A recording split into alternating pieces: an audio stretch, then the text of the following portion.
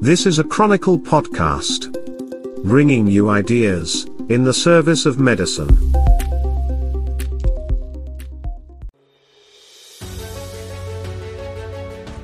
From the Chronicle podcast system, this is the NPC podcast of the National Pharmaceutical Congress for May 31st, 2023.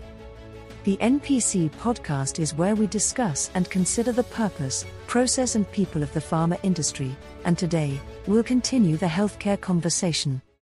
This program is presented in cooperation with Impress, Canada's next-generation commercial partner. The industry is rapidly evolving, and Impress is designed to help you evolve with it.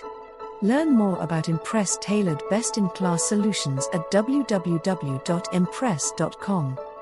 Our guest today is Brigitte Nolet, the President and CEO of Roche Canada. Brigitte will join your hosts, Jim, Mark, and Mitch. And to start today's conversation at the end of May, here's Mitch Shannon, CEO of Chronicle Companies. Welcome back to the NPC podcast from the National Pharmaceutical Congress. I'm your podcast co-host, Mitch Shannon, up here in our historic podcast gondola.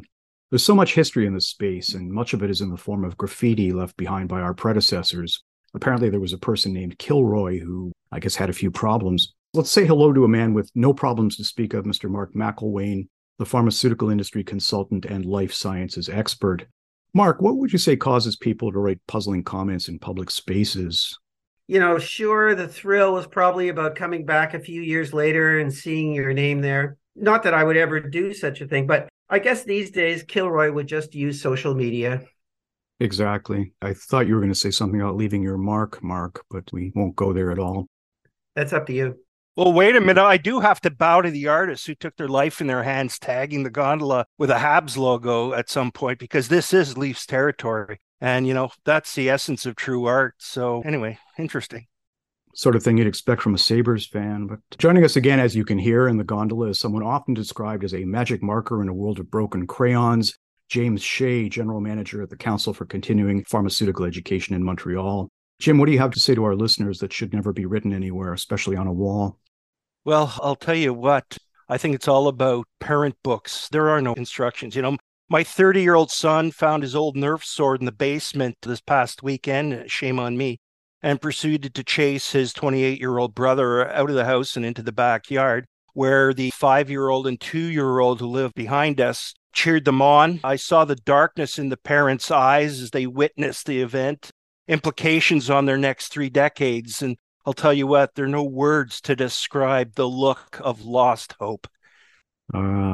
Well, we'll seek out those words, but meanwhile, we are your graffiti-quoting podcast hosts, known as Jim, Mark, and Mitch, because all the bold brand names have already been taken, such as Banksy, or Bullseye Barbecue Sauce, or New Dodge Hornet. Joining us on the podcast for the first time is Brigitte Nolet. Brigitte, welcome. Thank you very much.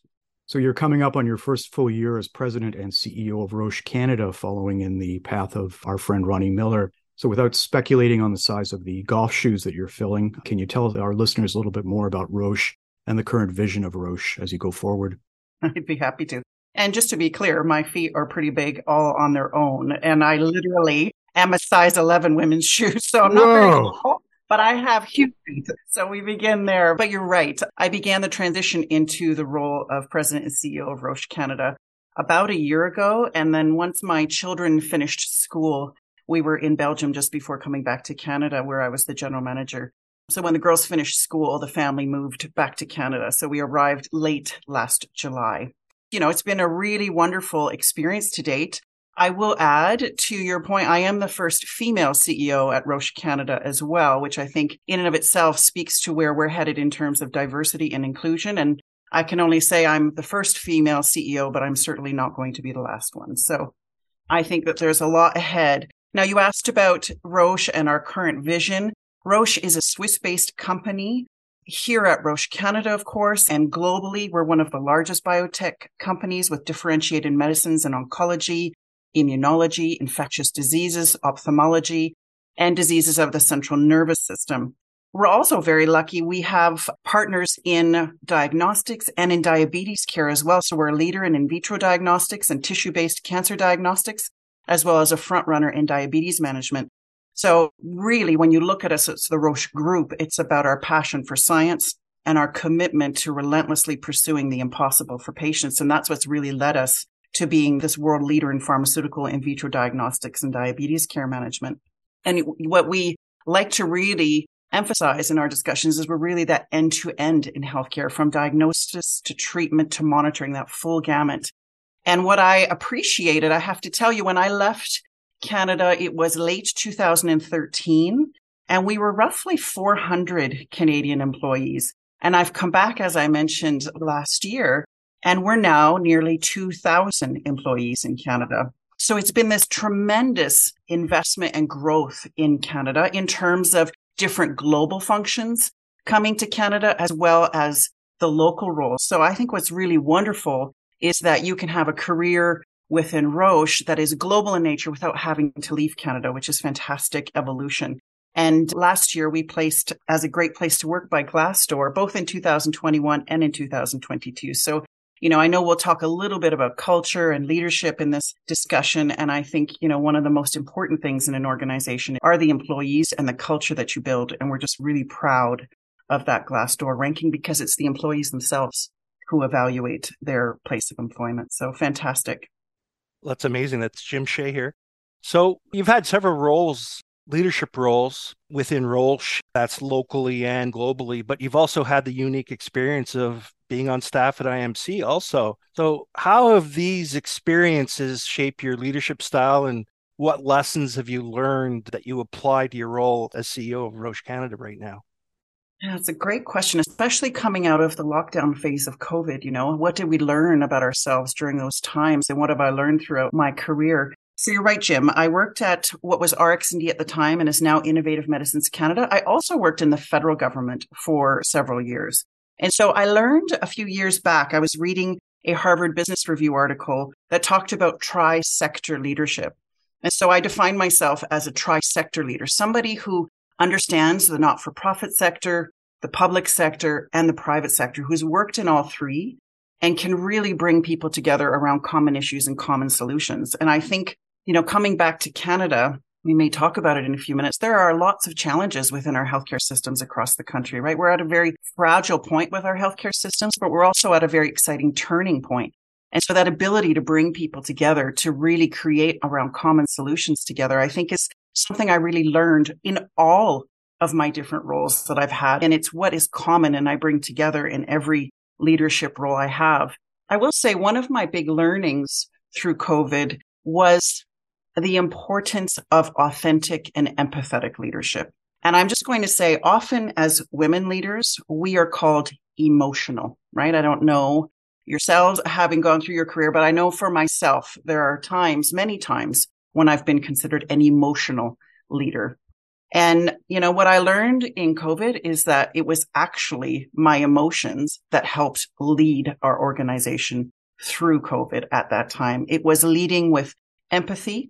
It was understanding that people were balancing family pressures and work pressures, quite literally crashing in the same day, in the same moment, in their house, children running around them as they're trying to have work calls. It was about understanding how to help people through fear for moments that were really scary for all of us, where we didn't have the answers. We didn't know how long things would last. We didn't know where COVID was leading us. And so that ability to really be an authentic leader and a leader with empathy, those are emotions.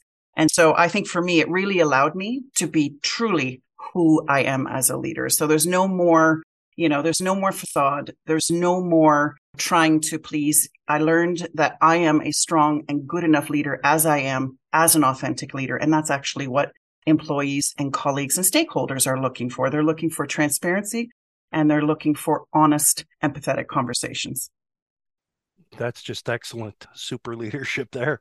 So let's switch over to Roche itself. It's known for innovative drug development, diagnostics, a number of things, and, committed to patient-centric care for sure. I've seen that over the history. Can you speak to some specific initiatives or programs that Roche Canada has implemented to support this approach and walk the talk? Yeah, absolutely. And when I went over to my global role, I was responsible for global patient group relations. I got to learn a lot about understanding different perspectives and the perspectives of those who live with diseases, right? And I really got to understand our company's commitment to patient inclusivity, as you said, right? That concept of nothing for patients without patients.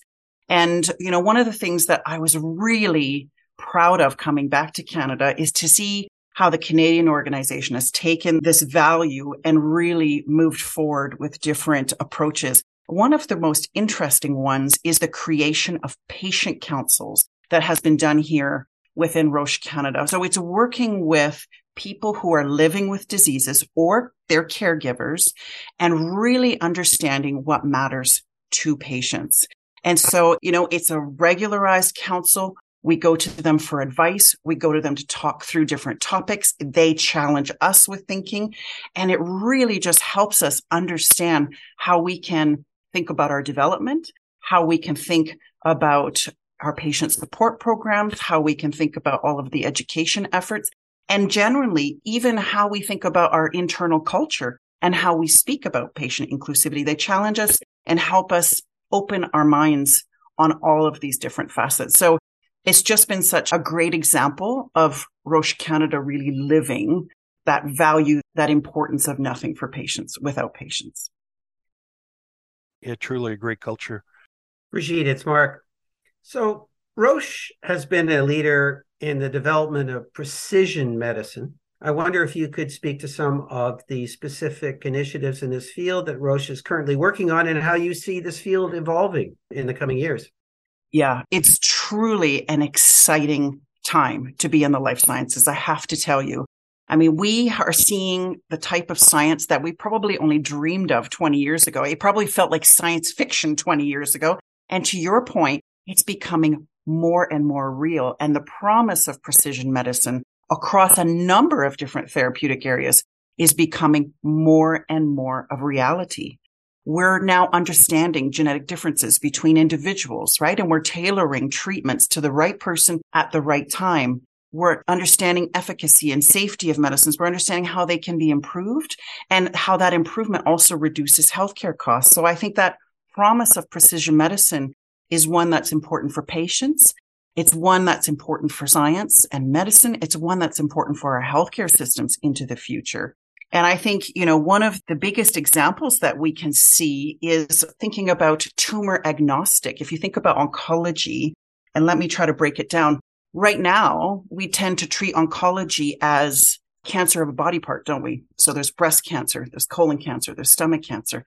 Well, what we're learning through tumor agnostic medicine, for example, an example of precision medicine, is it's about understanding the genetic makeup of the tumor, no matter where it is in your body. And it's about understanding that if we can treat that tumor expression, then we are actually, no matter where it is, if it's HER2, not in the breast, but in the stomach, that we're able to really think about how we could make a difference for that person. So it will no longer be about treating a body part. It will be about treating the tumor and the genetic expression of that tumor, which is very precise for the individual and will lead to better results, better outcomes, a better investment for the money that's spent on these treatments. And at the end of the day, a better quality of life for those who are experiencing that disease. So it's a really nice example of how things are moving from a precision medicine point of view.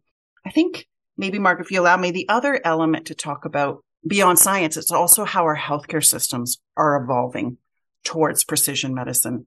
And I think we've talked a lot at Roche, and I know there's a lot of dialogue externally as well within our healthcare systems about the importance of health data and real world evidence. And I also think it's important to understand how that's going to play a role, a really big role in precision medicine.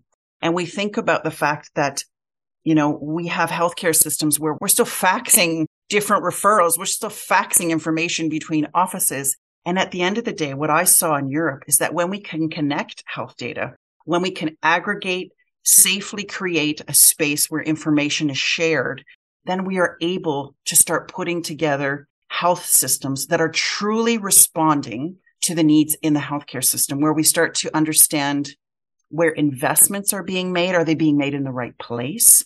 Is clinical care improving because a physician is not spending so much time on administration and yet learning very quickly through the health data how to support and optimize patient care, where we see stronger care coming through, and where health data also helps us with stronger research, more targeted endpoints, faster research, and will ultimately lead to an overarching, when you put all of that together, a stronger and resilient set of healthcare systems across the country. So I really am encouraged by everything I've heard starting in 2023 around the efforts in health data. And I really do encourage us as a life sciences sector and all of our governments. And there are a lot of experts and stakeholders in the Canadian landscape in AI and machine learning that understand where all of this could come together to truly support the evolution of our healthcare systems. So for me, precision medicine, to boil it down, there's the scientific part, which is exciting. And there's the healthcare system evolution part, which is equally important and exciting. Well, thanks. That really sets the challenge. So we haven't talked yet about access. And I'm wondering if you can talk about some of the key challenges that Roche is currently facing in bringing new therapies to market and getting them paid for. Yeah, and I don't think it's just Roche. I think when we look back and look at opportunities in Canada, right? And I've seen different systems in place in Europe and globally, and I've come back and actually seen what I've observed is that it's taking longer for Canadians to access their medicines than it did before I left. And so the question for me is, for example, why is it in Belgium that a Belgian can have access to the same medicine within 1 year after EMA approval, and yet it's taking us in Canada 2 to 3 years after Health Canada approval? Why is there that difference for the same medicines that we're seeing within our sectors? And so for me, I think the key message is we have in Canada all of the necessary building blocks to help advance life sciences, to help advance our sector, to really improve patient outcomes, to build that best-in-class healthcare system that is, once again, the envy of the world. And we have that ability to energize our economy. And at the end of the day, when we think about our healthcare systems, patients are waiting, to your point, they are waiting too long to access new medicines and new innovations, and twice as long as those who are living in developed European countries. And so the question becomes, what can we do together that will really make a difference? And I do believe that we all are recognizing within the life sciences sector, but also our government stakeholders and our not-for-profit and broader policy stakeholders, we recognize that we could come together like we did in COVID. We could come together recognizing where the challenges are and really problem solve together on this topic. We just talked about data. I think health data is a big part of one of the enablers that can help us understand how investments in healthcare are going to be able to be understood and how we're going to work together on new approaches to access. But I think at the end of the day, it is about whether we see healthcare as an investment, whether we see healthcare funding as an important part of our society. And I do believe that that is what we see now. I think we have seen a tremendous amount of investment announcements that have come in the past few months, which really encourage us. And I think that, you know, for access to medicines to change, and they need to change because Canadians deserve to have access to the medicines in an efficient, thoughtful manner, it's going to take a mindset of investing in healthcare. And then it's going to take a mindset of partnering and collaborating together, because we are all part of the challenge and we're all part of the solutions. And then it's going to take us coming together and understanding where the data is leading us, and then thinking innovatively about how we might be able to think about reimbursement, to think about conditional listings, to think about real world evidence, and all of these other opportunities that we're seeing evolve in Europe that we can bring here. I hope that answers your question. You're listening to Brigitte Nolet, President and CEO of Roche Canada, here on the NPC podcast. So as you discussed with Jim a few minutes ago, Brigitte, pre-Roche, you were in government affairs at RX&D, which many will remember as the earlier incarnation of IMC. Let me ask you, what did you take away from those encounters with Canadian stakeholders that you applied in your other global stops along your career, such as the UK and Switzerland? You know, I think the biggest element for me, when you work at a trade association, you're supporting multiple companies, you're supporting multiple perspectives. And you really do learn as a person, a staff person in that environment, you learn how to bring people together and find common solutions together. And you can't solve every issue, but you can learn to work as a team to prioritize and to focus and to really simplify how you need to move forward. I think those are some of the big learnings that I took with me, a board table of up to 20 companies and then a membership that is even broader. How do you bring focus and real impact? And how do you work with your government stakeholders, your patient group stakeholders, your policy stakeholders to find really practical, common solutions? Those are some of the elements that I took with me into my global and European roles. Interesting. That's Jim back again. Let's continue down the personal question lane here. You're in an industry where the usual academic pathway is a science background of some kind, often topped off with a postgraduate degree, mostly MBAs for senior management. And at a time where business leaders are all texting and talking and tweeting about communication being the most important skill, you are, in fact, a rarity. Again, an English major out of Waterloo. Did you ever, early on in your life, ever envision yourself working in the life sciences, let alone leading one of the largest multinational companies stationed here in Canada? Yeah, I think the easy answer is no. I didn't envision it when in my early 20s.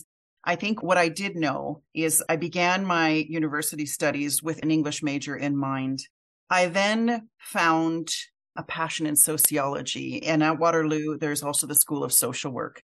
And so I then began to study both. And the studies in social work and the co-op program at the University of Waterloo led me to Health Canada and some early internships at Health Canada. And that's how I got to understand the health sector and the importance of the public sector and how they work within the health sector. And, I'm going to date myself. It was the late 90s, and it was when we were understanding a different kind of pandemic, an epidemic, which was the HIV/AIDS epidemic. And we were understanding how to prevent through education, how to prevent the spread.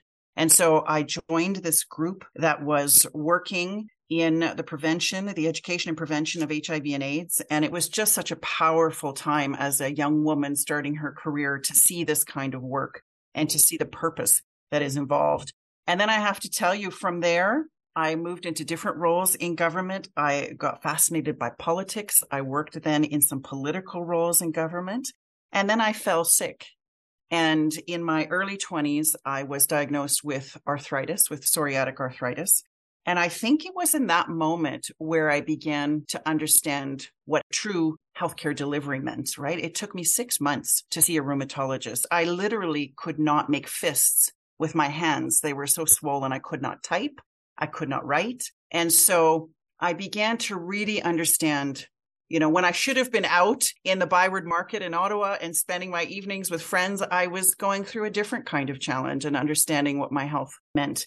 And so it was just like this interesting cross-section of seeing the rheumatologist, having to go through that experience, and then beginning some new medicines at that time that really helped bring a quality of life back to me at such an early age. And oddly enough, the industry association, without even knowing what I was going through personally, came asking if I'd consider joining them. And it was almost a personal calling, if that makes sense to you. I was going through something very important to me personally, and then professionally, the industry that was actually allowing me to have my life back was inviting me to join them. And so I joined the industry with that in mind. Always, I have to tell you, with the thought that I was going to go back, and I got really interested in law. And I thought for sure I would go back and study law. I was studying for my LSATs and the whole thing. And I think one element just led to another. And I never went back, but I think if life were taking me back 30 years or in a different life, I might have been a lawyer, if I was honest. Wow. Well, that's one heck of a lane. And I'm going to ask you to describe even more traffic within that lane. So at Roche has been recognized for its commitment to diversity and inclusion. You talked about that at the beginning. And I believe that you're even personally involved in supporting women leaders in pharma outside of your activity at work at Roche. Can you speak of some of the specific initiatives or programs that Roche has implemented to support the diversity and inclusive workplace, and what impact you personally may have or hope to have with these initiatives as you go along? And maybe even, like I said, you're outside of Roche too, and your activities with others, what you're going to be able to do with the industry as a whole, but maybe even outside of pharma? Yeah, it's a great and important topic. And I think, as I mentioned earlier, for any organization, there is nothing more important than the culture that we create for our colleagues. And organizations are successful when colleagues are happy, when they are feeling respected, when they are feeling trusted, and when there is an open culture that allows them to be their authentic selves at work and to develop genuine relationships. And so for me, it is really important, not only for the happiness of individuals, but also a competitive advantage that if you can bring everyone's whole self to your work, the innovations, the creativity, the camaraderie that's created is only going to make stronger solutions at the end of the day. And so, for me, it's both a social element. It's important for us as society, but it's also equally important for us in a professional setting. And so you're right. It's a passion for me. I think at Roche, there is a lot we're doing. I think we can continue to improve and grow, but certainly we are very proud supporters of different employee resource groups that we have. We have self-started teams across our organization. Examples would be our Out, Proud, and Equal network. So our open network, which is an LGBTQ plus group, and our allies coming together to really understand and foster an inclusive workplace for all sexual orientations, gender identities, and gender expressions. We also have Roche Ability, which promotes the inclusion of people with disability, both visible and non-visible, always ensuring that people can reach their full potential. We have Roche for Racial Equality, what we call ROAR, which is wonderful. It's part of the umbrella Global Diversity Network. And really, it's about promoting and establishing that global unity across race and ethnicity-focused communities and bringing that sense of equality and equality to our work. And then you mentioned it as well. We have a number of efforts around ensuring that we are clear on gender diversity as well and supporting more women to come through as leaders. And that ranges from really thinking about the gender pay equity studies that we did. We did one recently in 21, where we really looked at salaries and pay, because this is a big issue for women in the workforce, and really seeing that we had no significant difference in pay between men and women doing similar jobs, which is very important to us. Also thinking about our international women's network. So at Roche, we have more than 25 networks and chapters across the company that really support the professional development, the advancement of women. And I was really, to your point about my own involvement, when I was in Basel and leading the health policy team, is when I was asked to actually lead our first women's professional network within our large organization in Basel, within global product strategy. And it really opened my eyes to a number of these issues that we're now working through, both in Canada and globally, around how to encourage and advance women in different leadership roles. And so not only did I lead that group, but I got involved with the Healthcare Business Women's Association in Basel in that chapter. And the HBA, of course, is a large global organization whose mandate is to advance women in life sciences.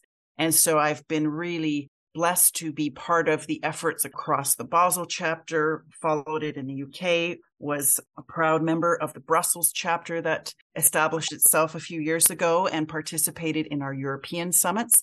And then we now see the Canadian chapter of the HBA really forming and really taking shape. We just had our first face-to-face event on International Women's Day on March 8th, which was a fabulous kind of kickoff to the efforts. I'm seeing the Montreal chapter come alive as well. So I think it's such an important topic, diversity and inclusion and gender diversity as well. And when we think about our life sciences sector, what I will tell you is that when I joined RxND and I looked around that board, this was the board of IMC now, but back then there was one woman on the board.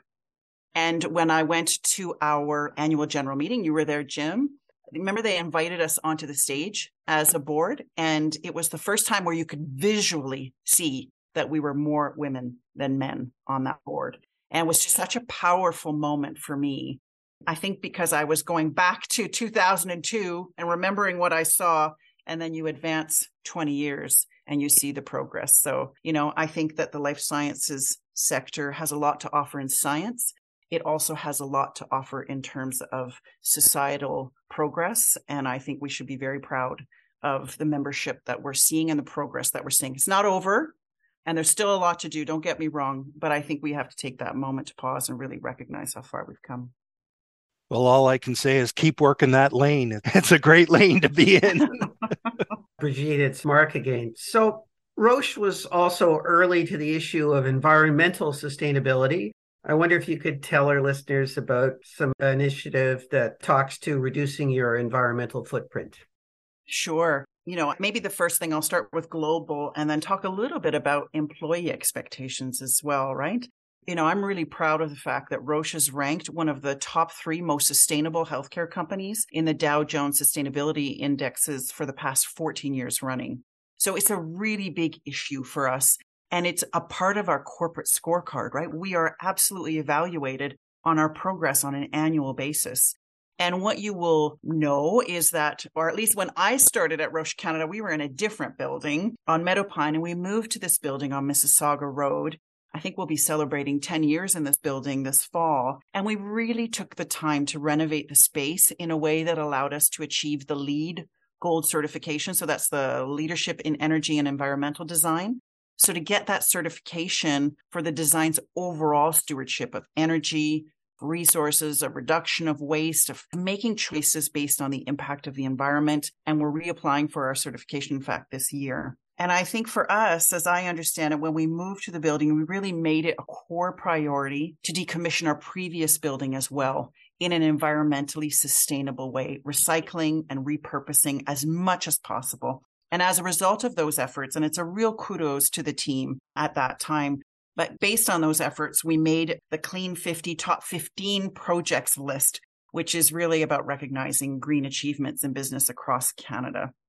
And listen, I could go through a list of things that we're doing within the building, right? Light harvesting technology, really thinking about environmentally friendly ammonia-based air conditioning systems. We could talk about the fact that we're moving our fleet towards EV, electric vehicles, the fact that we're in the midst of putting a number of chargers into our parking spaces now to encourage that use. But I think, one of the most interesting things that I have learned coming back to this role is that, really here at Roche Canada, one of the privileges that I have is to lead, for one of the first times actually, almost all generations of colleagues, right? From their 20s all the way through to retirement age. We have the entire kind of diversity of our colleagues. And I say this to you because, I hosted a number of coffee chats. I hosted a number of get to know you sessions as I was making my way back.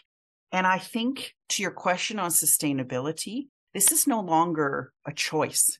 This is an expectation of employees, of maybe our younger generations of employees, but there is an absolute consideration for them. They choose to work in companies that believe that being sustainable, environmentally sustainable, about having thoughtful cultures of diversity and inclusion, that these are the places where they want to work. So I think for all of us in the life sciences and in the industry as leaders going into the future, making an effort in clean tech, making an effort in sustainability, this is about employee engagement. This is about retention of employees, because they are not only choosing companies based on their own interests and their own career progressions, they are choosing companies based on values and the values that they want to see in the future. So for me, it's just been such a fascinating conversation to have with employees and to learn that sustainability is a core value for many of our employees going into the future. Okay, that's great. So as we wind down our podcast here, Brigitte, we're going to invite you to play our word association game. Oh my God. Yeah, exactly. So just go ahead and say the first thing that comes to mind. And, it doesn't have to be one word, but... No pressure. Anyway, in response to each of the following phrases or words. So are you ready? I'm going to try. Okay. Innovation. Patient access to new medicines. Healthcare marketing. Compliance. Leadership. Empathy. Okay. Diversity. Inclusivity. Sustainability. Collaboration and expectation. And patient centricity. Nothing for patients without patients. Well, I'll tell you, we were secretly giving you points, and again, mega points for that. An amazing. So we're going to break the bank on this one, gentlemen. I think so. Yes. I guess so. Pull out the wheelbarrow and dump a lot of points on that. So finally, it's time to put your soothsayer's hat on and enter our prognostication corner, where we spell corner with a K because our interview style has been compared to a processed cheese. And what bold cracker barrel of predictions are you willing to make about the life sciences industry going forward in the next 12 to 24 months, or even further if you decide to go that far? I'm going to go back to a bit of a conversation we had a few minutes ago. I would like to think that if we came together in 2 years from now and had this conversation again, that we would see a set of healthcare systems across the country that are truly integrating information and are making decisions and investments, believe in investing in healthcare and believe that integrated health data systems is part of the infrastructure required for modern healthcare systems to exist, to be resilient, to be sustainable. And I think at the end of the day, we know, because we can see it in other jurisdictions, that sense of how we work within data-driven healthcare systems is going to be critical. And what I think is really interesting, and I didn't realize it until I came back to Canada, is the excellence we have in artificial intelligence and machine learning. And we have literally global gold standard in this space. And for us to really evolve our healthcare systems, it's going to take health data. It's going to take our excellence in AI applied safely, ethically, thoughtfully to our health data systems to pull the insights that we need to help us with stronger research. We have such strong researchers in Canada. We have such strong promise within our research institutions. Their links to our hospitals, their links to our clinicians. And I think Canada has the secret sauce. If we can put it together, AI with health data, and be able to demonstrate an evolved, modern set of healthcare systems that makes decisions to invest in healthcare based on information and using that intelligent system to move us forward, I think that we will only see stronger healthcare. We'll see stronger patient outcomes for our citizens.